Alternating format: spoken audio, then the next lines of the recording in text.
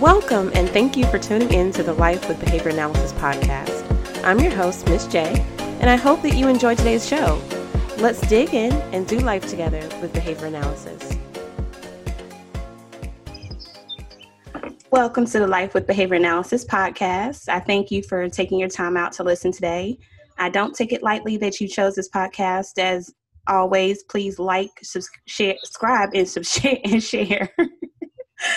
So today I have two amazing ladies that I have come to look up to in the field with us. Today I have Ms. Landria Seals Green and Ms. Vanessa Bethea Miller, and I'm going to let them, they have so many accolades, I'm going to let them introduce themselves. So whoever wants to go first, go ahead. Oh, wow.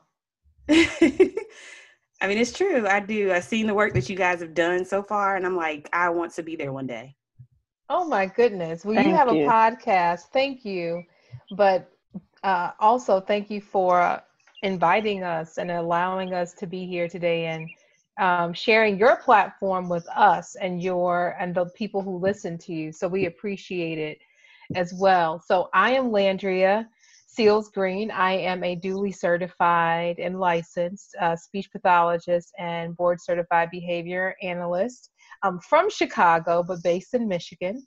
And I am the founder of Momentum Autism Therapy Services. And we provide, therapy, multidisciplinary services. And I am also the principal owner of my own consultancy group. And that's just Landria Green, where I have provided workshops and seminars and trainings and conference keynotes. So I keep that because I love teaching. And I am also, what else do? I am the co-founder of the ABA Task Force. Right. Yes. The co-founder of the ABA Task Force. I need to update my LinkedIn profile. Right. For that. Right. So Vanessa and I co-founded that together, and it has been a beautiful thing. And I appreciate lots of clinical work. I love clinical organizational behavior management. So clinical-based OBM work is a lot of what I have also found a love and appreciation for. And in terms of some things that I do in my non-clinical time, I am one half of a new podcast called The Fancy Black Lady. I like that. So I heard on another podcast that you have a song that you're the voices behind for the podcast. Is that true? No, I do not sing in public. Although I can carry a tune, it's just not something I do. I don't want to make anybody say, oh, let her sing a solo. No, I do not. No, not me. Vanessa? I'm not singing in public either. Well, in that case, I don't think anybody's going to sing on the podcast today. So I'm not singing in public either. So we're just going to keep it at that. That's hilarious. So I guess I'll introduce myself. So I'm Vanessa. I'm also a board certified behavior analyst based out of Pennsylvania, but I'm from New Jersey and still do everything in Jersey. I own Bethea Miller Behavioral Consulting, and we provide ABA therapy to children and adults with developmental disabilities or autism spectrum disorder. We also do a lot of low-cost events for all children, so social skills groups. We have Parents Night Out. We have a bunch of different stuff. I also own Shaping Tomorrow Child Care Services, which is an ABA-based daycare and preschool here in Pennsylvania, and I'm the other co-founder of the ABA Task Force. Right. I also wrote a book called I Know What I Want to Be, and it's actually a book about a young girl who is exploring different careers in science before deciding that she wants to be a behavior analyst. And I'm pursuing a PhD now. Have to defend my thesis and then dissertation, and I'll be done after that. I know you so can't wait. Yeah, I'm tired. Yeah, I'm also in a doctoral program, and I'm tired. I'm so tired. It's a lot of work. It is. It's worth it in the end, I know, but I'm not at the end yet. So the end is in sight. It's in sight, but Right. woo, it's a lot to get there. It is. It is. But we gonna get there. Yeah, we're gonna get there. We have to get there. We're We do. needed. So it's definitely a place that we're gonna get to. Yes. And gonna get to is not grammatically correct, but that's how I feel about it right now. We gonna get there. We are. We are. So today I wanted to talk to you ladies about, implicit bias, what we can do in the field, what we're missing in the field, and just some of those in the light of what's been going on in the nation lately. What can we do as behavior analysts to further one, inclusion and diversity in our own field, but also to begin to push that into other areas as well. I mean, we deal with human behavior, so we're not beholden to autism or developmental disabilities. So what first are implicit biases? Yeah. So the implicit biases. So there's two type of biases. There's explicit and implicit. Explicit biases is more so related to like those overt behaviors that we see in the public, discrimination, harassment, all of these things based on actions or judgments, while implicit bias is more within us. And a lot of times we don't realize that we're being biased in some way. And then you can take that one step further to kind of talk about implicit racial bias. And that just relates on, your biases that are within you that you may have towards others based on their race or nationality. A lot of times these implicit biases are related to negative stereotypes. Sometimes they're good stereotypes, but a lot of times they're negative stereotypes. And we all have them. You and I, Landria, we are not immune to our implicit biases. We may think based on our learning history and how we've interacted with another person may frame how we interact with other people that are similar to them. Mm-hmm. So it's something that, we all have, and we have to take notice of. I think in our field, and even when we talk about with our clients, the implicit bias may creep up in what we think different people are capable of. Mm. And so when it comes to, I remember my father was in the hospital. He had an accident lately and needed to be hospitalized. And I remember the therapist saying to me on the phone, well, he's so functional. He was so functional before. And I thought to myself, functional? Well, I have my own misgivings and trappings about that word and how we describe people as being functional, especially when they're connected to somebody. But to describe people as being that way and measuring his ability based upon her perspective about what Black men were able to achieve. And so then I had to explain to her who he was. And once after I explained to her who he was, then her perspective about what he could then achieve became larger. And so it's that implicit bias of what people expect us to have, expect us to be. And you see it in the field, you see it all the time. I mean, you see it in the world. Right. And that's why I think the perception of, of how we are in the arts, and different TV shows that we watched growing up were so important, like it or not, about the Cosby Show, right? Right. But that particular show and being able to demonstrate and show two professional people of color having different accoutrements, if you call it, and having a brownstone in Brooklyn it did dispel some stereotypes and then implicit biases that people may have held about Black people and us only being impoverished Mm-hmm. with That's low very true. reading scores. That's very true.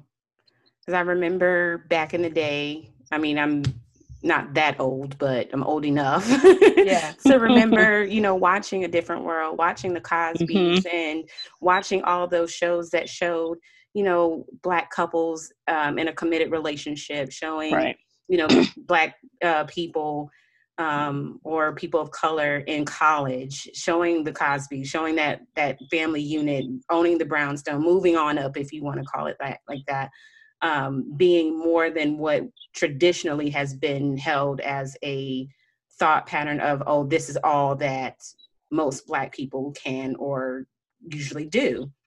But now I don't think that there's as many examples of that same kind of positivity that we had back then. I don't know if you guys see the same thing, but I definitely don't see it as being as positive now, which kind of goes back to what has been taught, or what learning history has, just something as simple as the media has um, has perpetuated in the current climate, before, just things of that nature. Yeah. Yeah. Yeah. Yeah, I definitely agree with that. There are a few shows, but I mean, we had way more back then. I mean, Right. you can turn one channel and you get one show, you turn another channel, you get another show. Now you'd be lucky if you find one on Netflix. Netflix is Exactly. good with putting that stuff out, but you go on Netflix, you might get a show.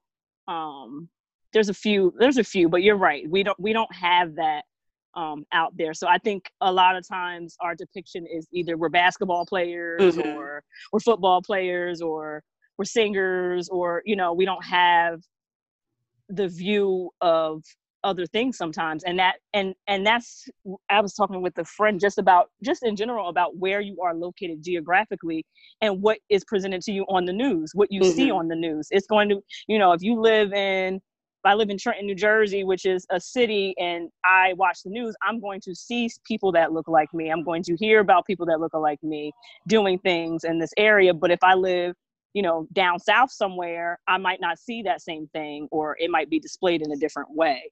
Exactly. So that all plays a part too, and that all builds up our biases. So you already said, like, the media plays a role in the biases that many people have. I mean, geographic locations. I've lived from being a military brat. I've lived from this in the South. I've lived in rural Minnesota, outside of the city of Minneapolis, St. Paul, where I was one of, I think it was six African American or people of color in the whole middle school. So I've lived in a lot of diverse places. I've lived over in Germany. So I've seen different ways in which people interact with me being a person of color, with other people of color, not just African Americans, but, those that are Asian, Hispanic, Mm-hmm. Latino. So how can someone learn if they have that those biases? Because some people honestly just don't, from what I've experienced, don't realize that they have those biases, or just don't know. And they use what they see, or they look at just the things that they have to grasp from, and then they put that onto the person that they're interacting with. So how do you know when you have biases? Do people really not know though? I I asked that. I asked that because I really think at a certain point, so we're talking about adult learners. We're going to presume that as behavior analysts, all of us, there's a range of being neurotypical, but in terms of that range, you have, completed your degree, your qualifying degrees, your certifications, so you fit in that category, right? mhm. And so when you work, when you do this work, it is our job to, when you interact with people, whether the competencies suggest or mandate that you become culturally aware, the fact is that cultures exist before you. And, if there's 6 white people in front of me, I know there's 6 different people in front of me. Exactly. Right. And so that, singularity doesn't seem to extend itself, to brown and black people within our field. And so while as a group, we may appreciate black culture in terms of the music, in terms of, the dress, the style, the finesse of it all.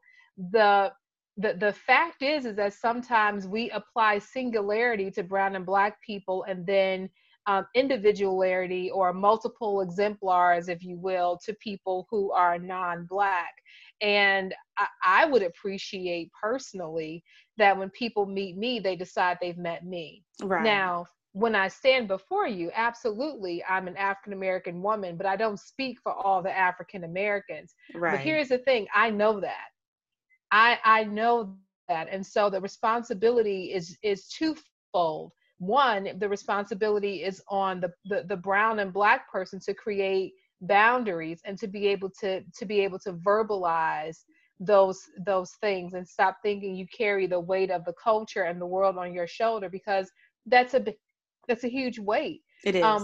But also being able to, say to someone, if they're 30 million people, there are 30 million ways.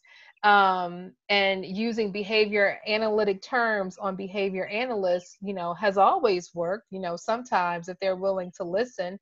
But I just figure at a certain point, when people read and are invested in learning something, you behave and you interact with the world differently. And so it's about, what are you reading? What are you deciding to put in your brain?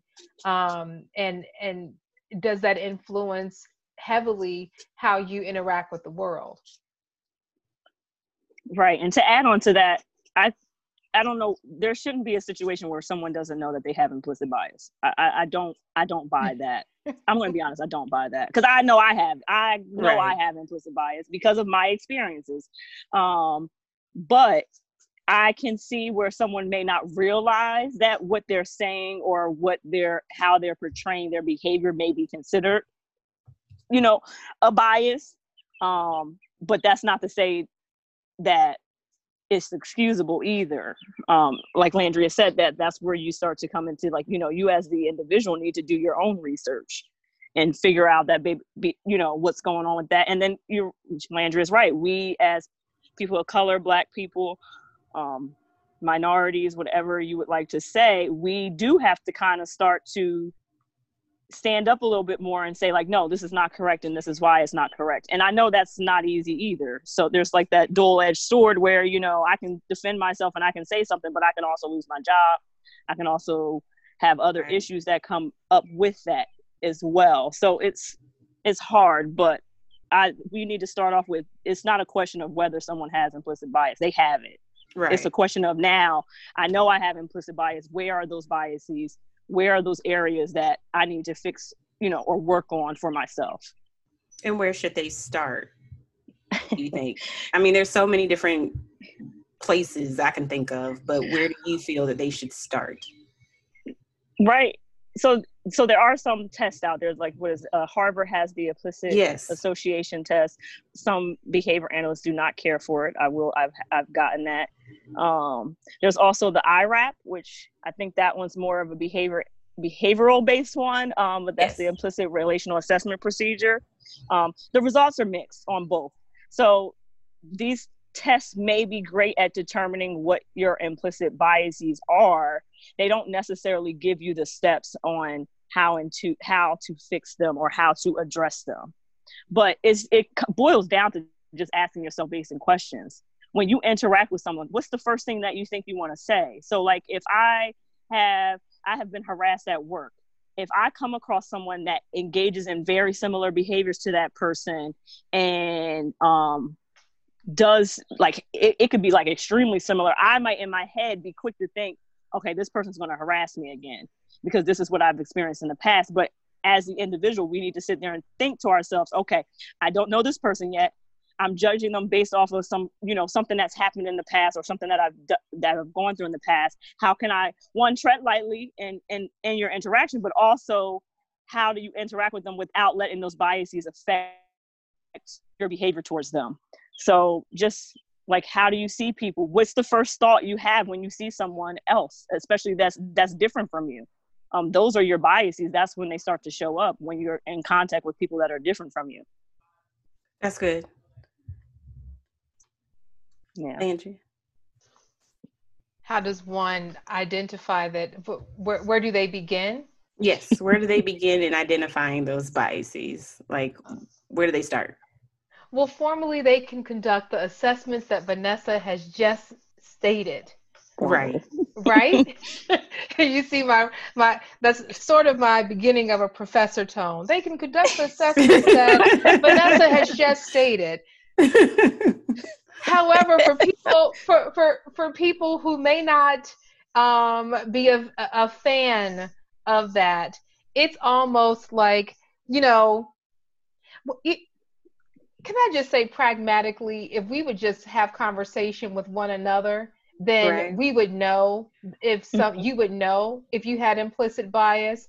And so it is not, what is the word? Out of the span of possibilities to, with a coworker, set up a time to have lunch or tea, or go to, have, say, I'm going to bring, something for us to have together. Would you mind meeting me for lunch on the lawn or wherever, park our cars next to each other, however that works for social distancing and meeting up, and then saying, I want to know more and I want to be a better person. Mm-hmm. I mean, can we just do that? I want to know more and I want to be a better person. Are there ways in which I have, probably offended you and didn't even know I did, or other people have, and because I want to know more and I don't want to do it again? Right.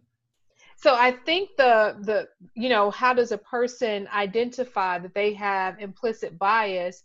I think when we talk about self-improvement, self-improvement is a word in pop psychology that people use all the time. If you want to be a better person and improve yourself, start with a conversation. And it is not outside of the realm of possibilities to approach a person that you've not spoken to a whole lot, to forge a relationship and having a real conversation. But here is the thing. Do not have the real conversation with someone who needs something from you, because they'll never tell you the truth. Mm-hmm. I watch this. I see this so many different times in our field, and I thought that person's not going to tell you the truth because they want access to your Rolodex. They want access to who you know. Speak to a person that has nothing to lose nor gain. That's good. By that conversation. So if we are, on the same plane, it is a totally different thing now for me to see in this field of people who are reaching out to people who would in a workplace be their subordinates. Mm-hmm. And you want them to tell you the truth. They are not going to tell you the truth. And there's the couple reasons why they're not going to tell you the truth. They've not come into the evolution of the truth for themselves yet. So they can't tell you what they don't know. Mm-hmm. And secondly, they want access to what they think you hold.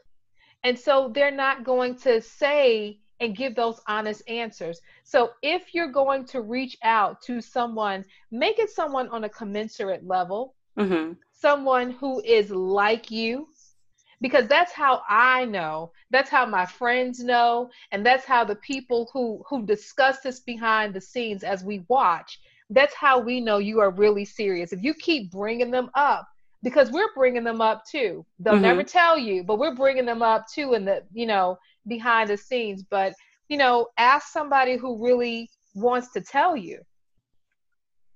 Have a conversation. That's good. And I think people are scared to have that conversation because they're scared of what they may hear. when good. it's just dialogue. Right. Well, And that's the defensiveness. Well, Right. good. Yeah. Like there's been times where I said something and one of my friends said, listen, like, why are you saying that? No, don't say that. Like we can create, I don't know if that's just, us as the Black community, we correct each other. Right. Like if I see somebody, I'm going to correct you and you were going to correct me too. I don't know if that's just our upbringing and how we were raised. I've been corrected multiple times. I didn't like it, but it is what it is. Look, and it wasn't that corrective feedback you read about. No, it wasn't. Right. It was the kind of correction that made you like tough. So, right. I remember going into church. I thought I was so cute. And one of the older women at the church was like, come here, baby. And when somebody starts that, you like, oh, what did I do? Yeah, exactly. So that's the first thing you think. Listen, you cannot wear that. You cannot wear that slip. It does not work with that outfit. And so I know you think you look like somebody today, but today you don't. And I was like, oh no. But here's the thing. So when you supervise and you give somebody feedback, and while it's not that harsh, you meet, people who have been able to, I had a supervisee, and no matter what I said to her, how I said it, and I even pretended to be somebody else sometimes so I could, say it in a way that would work for her. But it was like always these tears. And then it dawned on me that tears were a way for her to escape from any type of critical feedback that she had ever gotten about her job, and her previous supervisors would stop. And I was like, well, I'm not about to sign off on you becoming a behavior analyst because you are not ready. Right. And, that probably ended our supervision relationship. And there was some other things that I had to complete from a paperwork process. But there are people who are not raised and reared for hard conversations. And I think from a cultural standpoint, there are many of us who are very it's not confrontational, very direct in our language. And direct is not something that is smiled upon very much in our field. It is very passive aggressive in terms of people and their interactions with one another. So from a cultural communication and linguistic standpoint, that direct language is almost aversive to many people. And so if you ask me a question, I'm going to tell you the answer. But in the words of my mother, if you don't want the answer, don't ask. You're right. Right. And that also goes with right. That also goes with how sometimes we are considered to be more aggressive. Yes. Or oh, you're angry, and it's not. I'm not angry. I'm just letting you know what the issue is. And I think that's Landry made a good point. That's probably what it goes back to. Like they're not used to getting that feedback, or they're used to getting feedback in a different manner. I don't do well with passive aggressive. I hate when I get the passive aggressive emails because the first thing I want to do is call you. I don't want to send you passive. I'm very bad with that. Like I will call you. Like well, nope. What's going on? It's like let's address the issue. Yeah. Right. Let's address the issue. Yeah. But it gets frowned upon. I've been told that I'm confrontational because I don't want to email back and forth about what's going on. I'd rather call and then that's the other thing. I can't gauge what your those verbal behavior that you engage in that are not always actually vocal. I don't know what your intentions are behind the email. I can't see your body language. I can't see that. So that's always been my approach, but it gets frowned upon. It does. I've definitely run into that a couple of times, and it was like, I'm not mad though. Like, what do you mean? At all. I am not angry. I'm actually very happy right now. Right. but it's the tone and the delivery but it sounds so mean. And I'm like, what? Okay. I mean, I can't, it's hard for me to fix that because that's just how it comes out. But okay, I'll try my best. But it doesn't always work, but I try. Yes. I will try. So for us as behavior analysts working with our families, our clients, how can we incorporate more inclusion and diversity? I mean, I have ideas, but what do you think we can do to combat these biases, to combat, the fact that there aren't very many people of color in the field, so it's very whitewashed, unfortunately. Mm-hmm. What can we do? What are some action steps that we can take? So if I could tell a quick story. Of course. Okay. So when I was a speech pathologist, I had a specialty, and my mentor was a doctorate level special education person, Black male. And he was the assistant director of special education in New Canaan, Connecticut. Now, New Canaan is a very posh, very small area of the world. It's not far from Bedford, New York, not far from New York City, but there are no fast food restaurants, no chains in New Canaan. So the Ralph Lauren store is the only store that Ralph Lauren himself would visit. So it's that kind of neighborhood. So Steve Jobs lives in New Canaan. Harry Connick Jr. lives in New Canaan. These people live in New Canaan, and their children attend public school. Okay. So it is a public school with a private school feel, right? So I was coming in my first year there. My supervisor knew the kind of atmosphere I'd be stepping into, because I was coming in as a speech pathologist for a small section of children who had very special needs. And their parents were everybody's a high profile person. My joke is that they taped Stepford Wives in New Canaan, and they really did. So they really did. So I was coming in, and my supervisor knew the kind of atmosphere that I was stepping into as a young professional. And he put in the newspaper my arrival and my credentials. He put that in the town newspaper so that it was like an announcement that I was coming in as a professional in this particular town. And then he had an open house for parents to meet me outside of working with their children, so that it would kind of ease my transition and also help them become comfortable with who I am, right? So while I had the pedigree in terms of I went to a very, well-established school, my transcript is, those degrees and all of those things are great. My professional education, I look great on paper. And a person who is white, who is less degreed and coursed, did not need that introduction. They would have accepted her or him for what they presumed that person would come with. But my supervisor knew, my mentor, he was my supervisor and my mentor, but more my mentor than anything else. He knew what kind of atmosphere I was walking into. So he did the newspaper announcement. He did the open house, which I attended. And then this was all before my first day of work. On my first day of work, a mother walks in and she says, "I came to watch you work with my child." Oh my. And that's what I said in my head.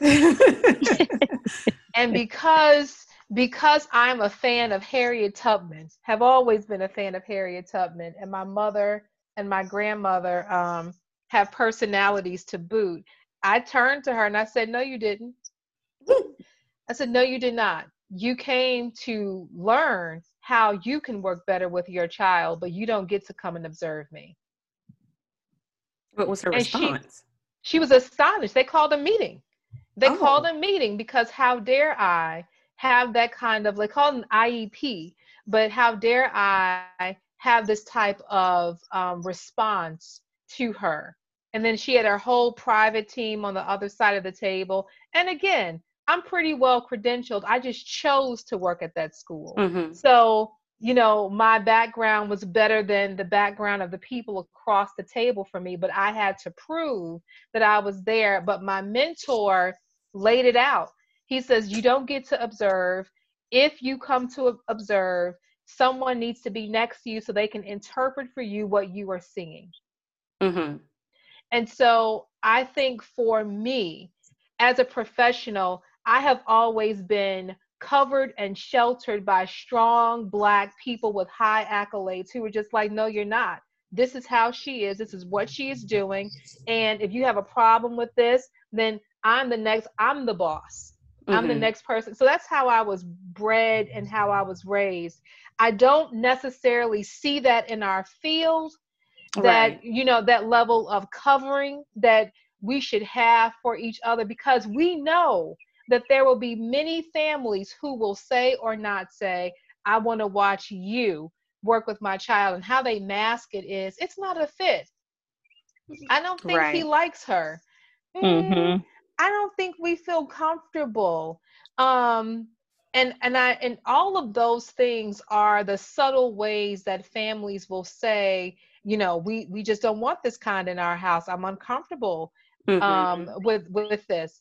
And there's subtle ways, there are, more there are louder ways that people say it. But what I would like to see in our field is that, there is a level of covering that we provide to one another, because that I blossomed under and with.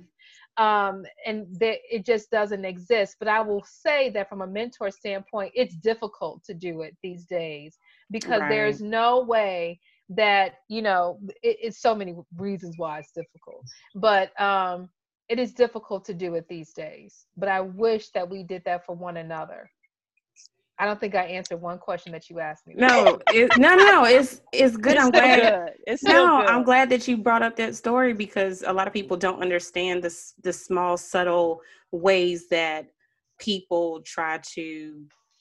Um, I don't even know what the term or the word I'm looking for is, but the small, subtle ways that people try to keep people of color from working with their child, or to discredit what we have worked for, what we know our intelligence is. Um, I'm glad that you mentioned it. Yeah. I think um unfortunately, especially working with families, it does happen a lot. I Mm-hmm. mean, how many times and there is a difference when you have a Black owned ABA company, you are kind of in control of those things. So I know for us, it's at the onset. When you come on board, you know that you are not going to discriminate against anyone based on their Mm-hmm. race, their color, their gender. I don't care what it is, you're not going to do it. And you will be discharged if you engage in those behaviors. So like, this is like front page, you sign it when you get our Right. services, and this is what you get. And I have had to discharge people because of behaviors like that. Like, to the point, I had a case where there were two staff on the case. One was white, one was minority. Not minority. She was I think she was Hispanic. I cannot remember right now. I'm sorry. But the family would badger this Hispanic woman. Like, when I say like badger, like corner her, ask her questions, and she's just the tech. And we've told them multiple times, you do not ask the tech these questions. If you have these questions, you ask the Mm-hmm. BCBA. But it was almost like, let me ask you these questions about what you're doing to see if you know what you're talking about, but never would bother the other family. And I've told, I think I warned them the first time before I finally went ahead and discharged. But it was to the point, like, the girl was afraid to go back. Oh, Like the wow. father would corner her, and like the BCBA would be off working with the child or talking to the mother, and like the father would like trying to corner her, and like, when's my child going to talk? When are they going to do this? When are they going to do that? And it's like, you've been told to talk to the BCBA. So like, at this point, like, I don't know what it was. And it was one of those situations I didn't realize at first what it was. Mm-hmm. Because you don't notice it at first, right? So they're like, the person that they had an African American person. They said that they didn't think she was trained enough, whatever have you. So in this instance, it may have been like the person didn't have as much training. So I just took it as, all right, let's reassign. Now I put somebody else out there, and now it's the same problem. Okay, so now this is not a staff problem. Right. This is a family problem. And So this is this is more in so your you. policy? Yes, it is. Mm-hmm. That's good. That's good. Right. Mm-hmm. I get emails from technicians all the time who've been pulled off cases Mm-hmm. because a white family was uncomfortable with them being present and the question of their training. And while I don't have, you can't see all of the boxes have been checked, Mm-hmm. but it's always interesting to me how the feeling that staff members have when they have not been supported by the company who clearly wants them off the case because of the color of their skin. Right. And that has been disappointing to see. Um, People not have policies that say that this is not a behavior that we will tolerate from families who do that we treat and that we serve. Yeah. And I think it was more so just too from I experienced it. I don't want to make my staff go into a situation where they feel like they're not wanted or that they're being discriminated against, because it's not right. And we've all, us as, Black women, we've felt that experience. So Right. that's why I Yeah. don't want to. And then people don't realize there are also legal ramifications. I legally cannot send an African American into someone's home and the family discriminates against them and does these things and allow it. Like, there are legal Right. ramifications. Yeah. I know Yeah. that because I worked in employment law, but what your clients do to your staff, you are responsible for. Mm-hmm. And Yeah. people don't realize that. And I think, shoot, if you hone in on that, people might start to change their tune with how they do things. Yeah, we've had Black families not want a Black male who who was identified as gay Right. in their Mhm. home working with their son. So that was like, oh gosh, just grow up a little bit. But but and then you have then you have white RBTs, and the family wants to listen to the RBT more than they listen to the Black Mm-hmm. supervisor. Right, Yes.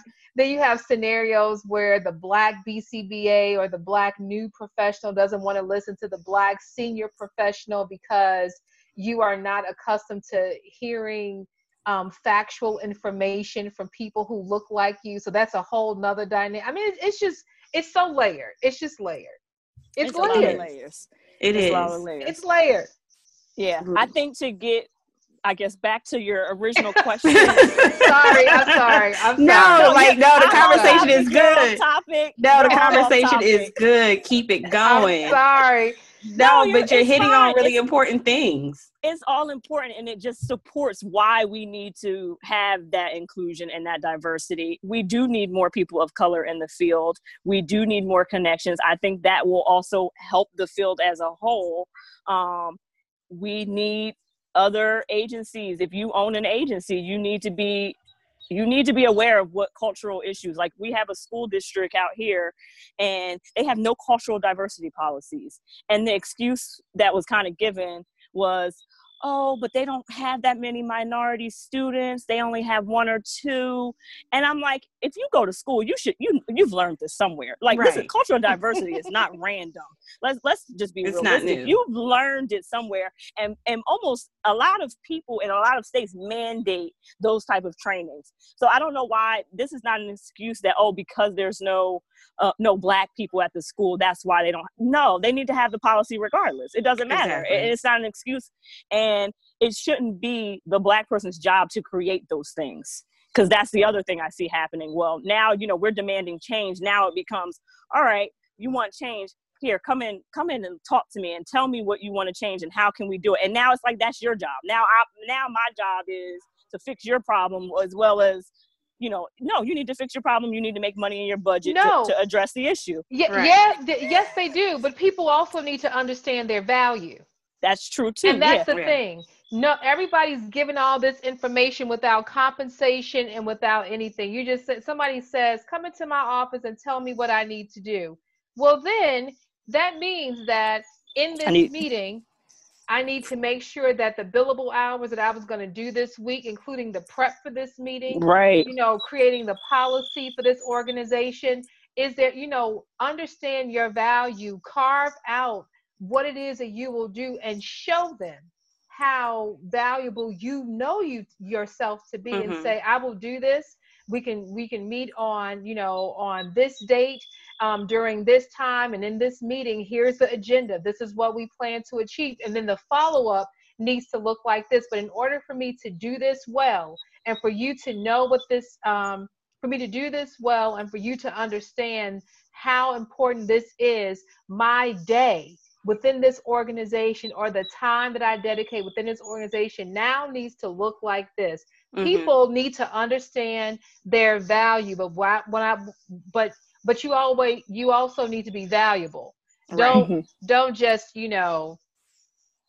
talking about anything and not only understand your value, but we all have different levels of value. So if you know that you are, a nickel, don't try to come in with quarter-like policies because they are beyond your capacity. Right. That's true too. So yeah. Let's not, in this era of, let's figure out some things. Let's give birth to different organizations, or give birth to different policies. You want to understand what your capacity is. And if your capacity is limited in this moment, not because of you as an individual, but because of your breadth of knowledge, I think it's important to understand when you are overreaching, because it's going to look like a reach. And so it's all very interesting to me to watch and to see. So y'all are just, when I say y'all are some powerhouses, Lord have mercy.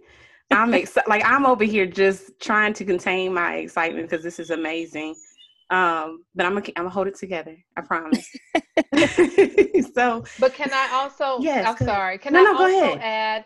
That knee in the neck that George Floyd experienced and died under. If we could make that symbolic for what that knee in the neck looks like from an HR perspective, what that looks like from a client interaction perspective, and then if we don't do a great job, those brown people also have a symbolic death. That's very important to be able to understand that young professional who is needing to gain, who is next to that person who is white, who holds all the power, is a symbolic knee in the neck, because they still need something from you, because they perceive that if they don't move and maneuver well enough, they will also die because of the reach that you have.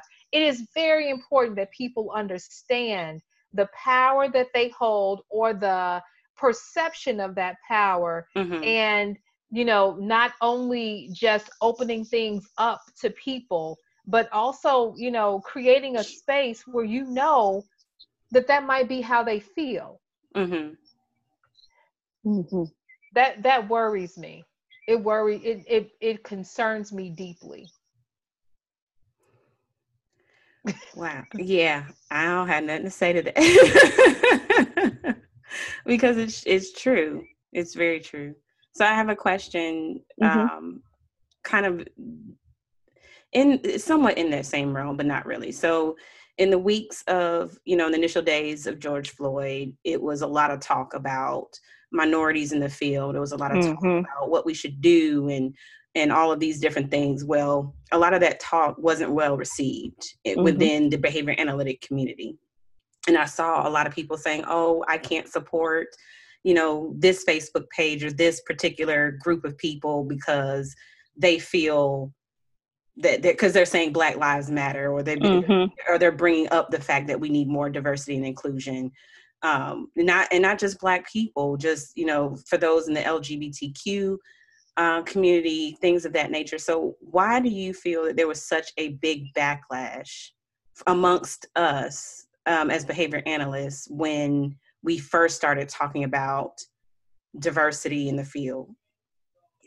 To be honest, I'm going to be honest, a little bit honest. I think I'm actually a little disappointed in a lot of the behavior, in that what I have seen, because I feel like as behavior analysts, we know, if you can look at your client and they can engage in all these problem behaviors and they can do all of these things, and you are so quick to defend them, you are so quick to make sure they are okay, you are so quick to work on their behaviors, you are so quick to address the issues.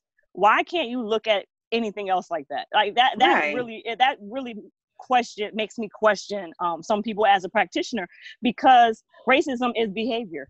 It is. Police And brutality is behavior. and it These was are like all behaviors. it was as if social justice was this no word. It seemed like. Right. It's like, what do you mean did you don't agree with social justice and you don't agree with having this conversation that's needed, this conversation that's going on everywhere in the world right now? Like, right. I what made do a you mean? post like, how can you even be in this? Go back to Skinner's work. Go back and read Skinner's books. Read his work, read the research that they put out back then. And they did a lot of social justice research. They did. I know we have gotten very far as a field, and I feel like we boxed ourselves in with, autism. We did. Unfortunately, that people that are newer in the field, and some people that have been in the field too, don't see the benefits of behavior analysis. Like we scream to the world that we're a science and we should be treated as a science. But when it's time to use the science to benefit something, it's like, no, this is not socially significant. This doesn't matter. Why are we doing this? This is unprofessional. And like, I don't know what's going on. I don't know what's going on. It's frustrating. It is. It's frustrating. People have to wake up. I don't know. And then I also think that maybe, I know for myself, maybe I thought too highly of behavior analysts in this field. Not to say like, we're better than someone or anything like that, but it goes back to it goes back to that, that implicit bias. This is the world that we live in. And no matter what you are taught and how you engage, if those implicit biases are still there. Right. And look at how medical professionals, like, they might give a different treatment to a Black person than they would to a white person based on their perception of what that person will take or be able to do. There's a bunch of research out there that talks about that.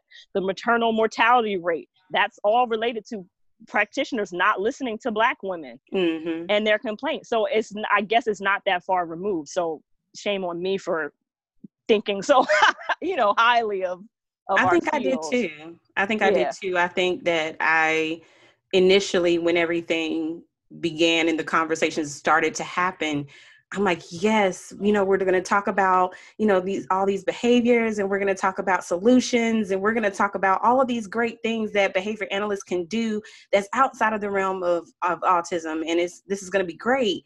And then I read the comments, and then I was very disheartened, and I was downright upset, because it's like, guys, why is this not important? You want to scream from the rooftop. Why is this not important? Why do you feel that this is not a socially significant thing that we should be concentrating on, that we should be, as scientists, we should be out there screaming, this is what needs to be done. We should be out there advocating, saying these things should be done. But it's like there was radio silence. And well, listen, I don't want anybody out there advocating for me who doesn't believe in it. Exactly. That's true too. So I just, the thing is that I was not disappointed in the field of behavior analysis, not at all. I feel like we have done, the field has raised people who don't recognize themselves as people until much later. So you see yourself as a practitioner, you see yourself as a BCBA, and that's how you think, that's what you do. I mean, it goes back to when people ask questions and they say things like, I know I'm a behavior analyst, but I can't get my kids to fall asleep. It's like, no, you're a mother who's tired, who can't get your kids to fall asleep. That's how you need to think about you and your life and the world and the world around you. And if you keep wearing this mask of who you are professionally, you will continue to miss the mark. You will continue to not be a human being. When human beings see something that is wrong, human beings have a response on the inside of them that says, this is wrong and we need to fix it. But if you are a behavior analyst and that's how you identify everything you are,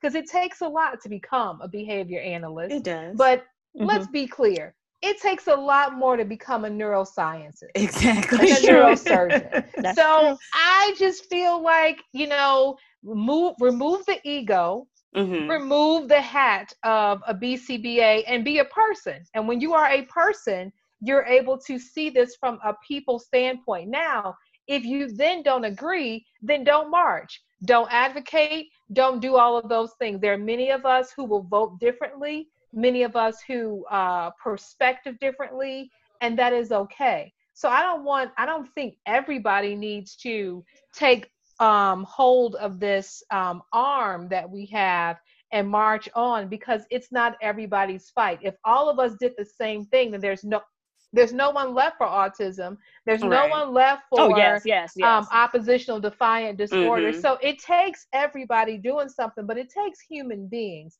I remember last year I did a girlfriend's trip with my 2 college roommates and another person that we all know each other. In this group, there's an attorney for a retail big box chain store.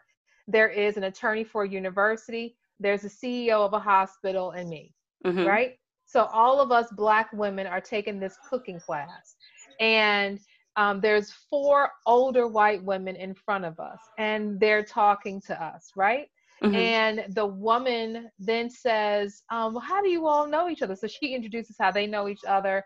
And so my friend Stephanie says, oh, we all went to college together. And the woman says, oh, you all got a scholarship. Oh, wait a minute. Thought, how did we get to scholarship? And we just, and even if you did get a scholarship, the fact that she thought that our gateway to college was the fact that we had been given this scholarship, because then she found out what school we went to. You got a scholarship. It's like, because your parents could not have afforded to send you. And nobody is asking for anybody's tax returns, but it's that kind of subtle dip. So I don't know. I think people have been, I don't know about anybody else, and I do know that all of us here have faced those types of subtleties when we go into stores, or when you go to purchase something, or you take your kids to school, or the neighborhood you choose to live in, or even the vacation you take and where you stay when you're on vacation. Those things come up. So I didn't need behavior analysis to tell me that this was a problem. I didn't need behavior analysis to tell me that this is something that I should do something about it, because this has been in existence for a very long time. I am happy that a group of behavior scientists have said this is important to us. But let's think about it. NSBE, the National Society for Black Engineers, runs deep. And if you think that the behavior scientist world is doing a great job, check out NSBE. I've been to their conferences. I've sat in their little private rooms, and they're doing some remarkable stuff. So it's like, it takes all of us. Right. It does. But ABA didn't tell me that this was a problem. My vacations tell me that this is a problem. Right. We know it's a problem. Right. But I think that's because we live with the problem. And I always wonder, why did it take George Floyd for people to realize, like, this is a problem? Like, it's been a problem. It's been a problem. We've been fighting about this for years now.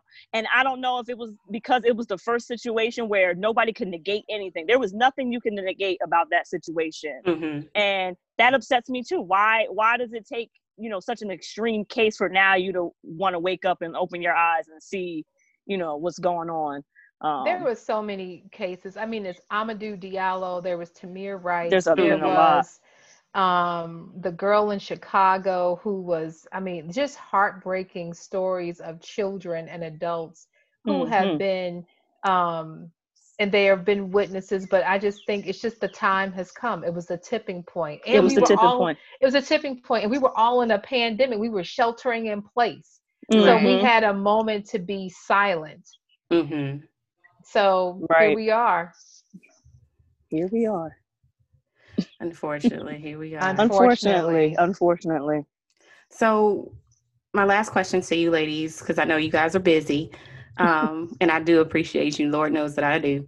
How can we keep the momentum for change going after the headlines and the people's focus shift to the next big thing?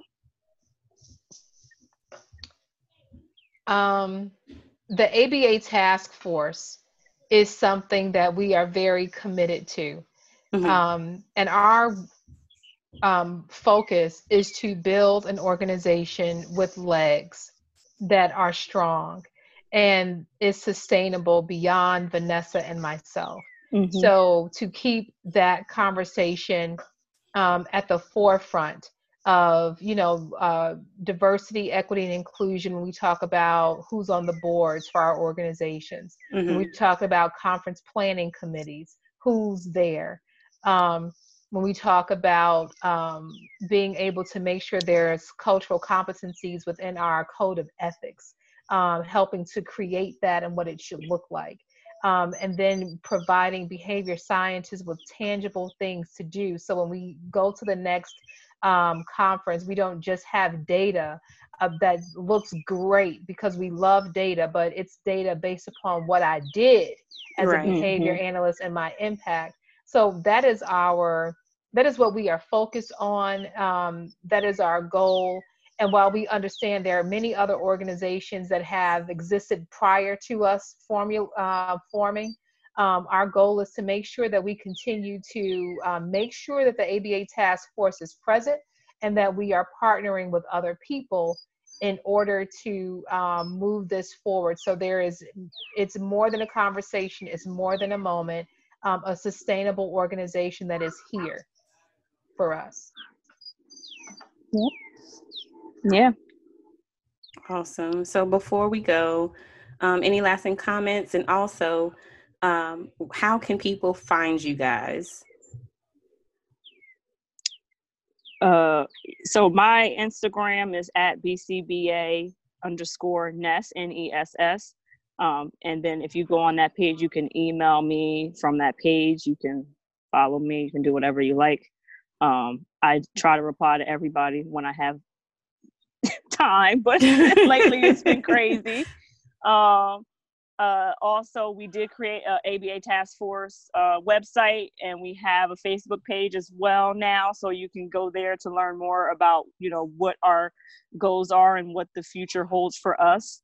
The task force meeting is this Friday, Juneteenth at 4 p.m. Eastern Standard Time, so definitely sign up and learn more.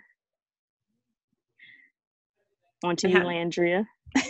Oh, our website. You gave the website? I did, yeah. So okay. How can they find you? Oh, they can find me. I am Landria. I am the SLP Guru on Facebook. I am. I've had that handle for a long time. I'm the SLP Guru on Facebook. I'm also on Instagram. And yeah, that's where I am. Awesome. So thank you. Find me. Thank y'all so much for coming on today. I appreciate it. For everyone listening, don't forget to visit the website at lifewithbehavioranalysis.com and find us on Facebook at life with ABA rather on Instagram and on Facebook. So we'll see you next time. Thank you for listening to the Life with Behavior Analysis podcast. Don't forget to subscribe and share. Also, make sure you check out our website for more content. See you next time. Bye.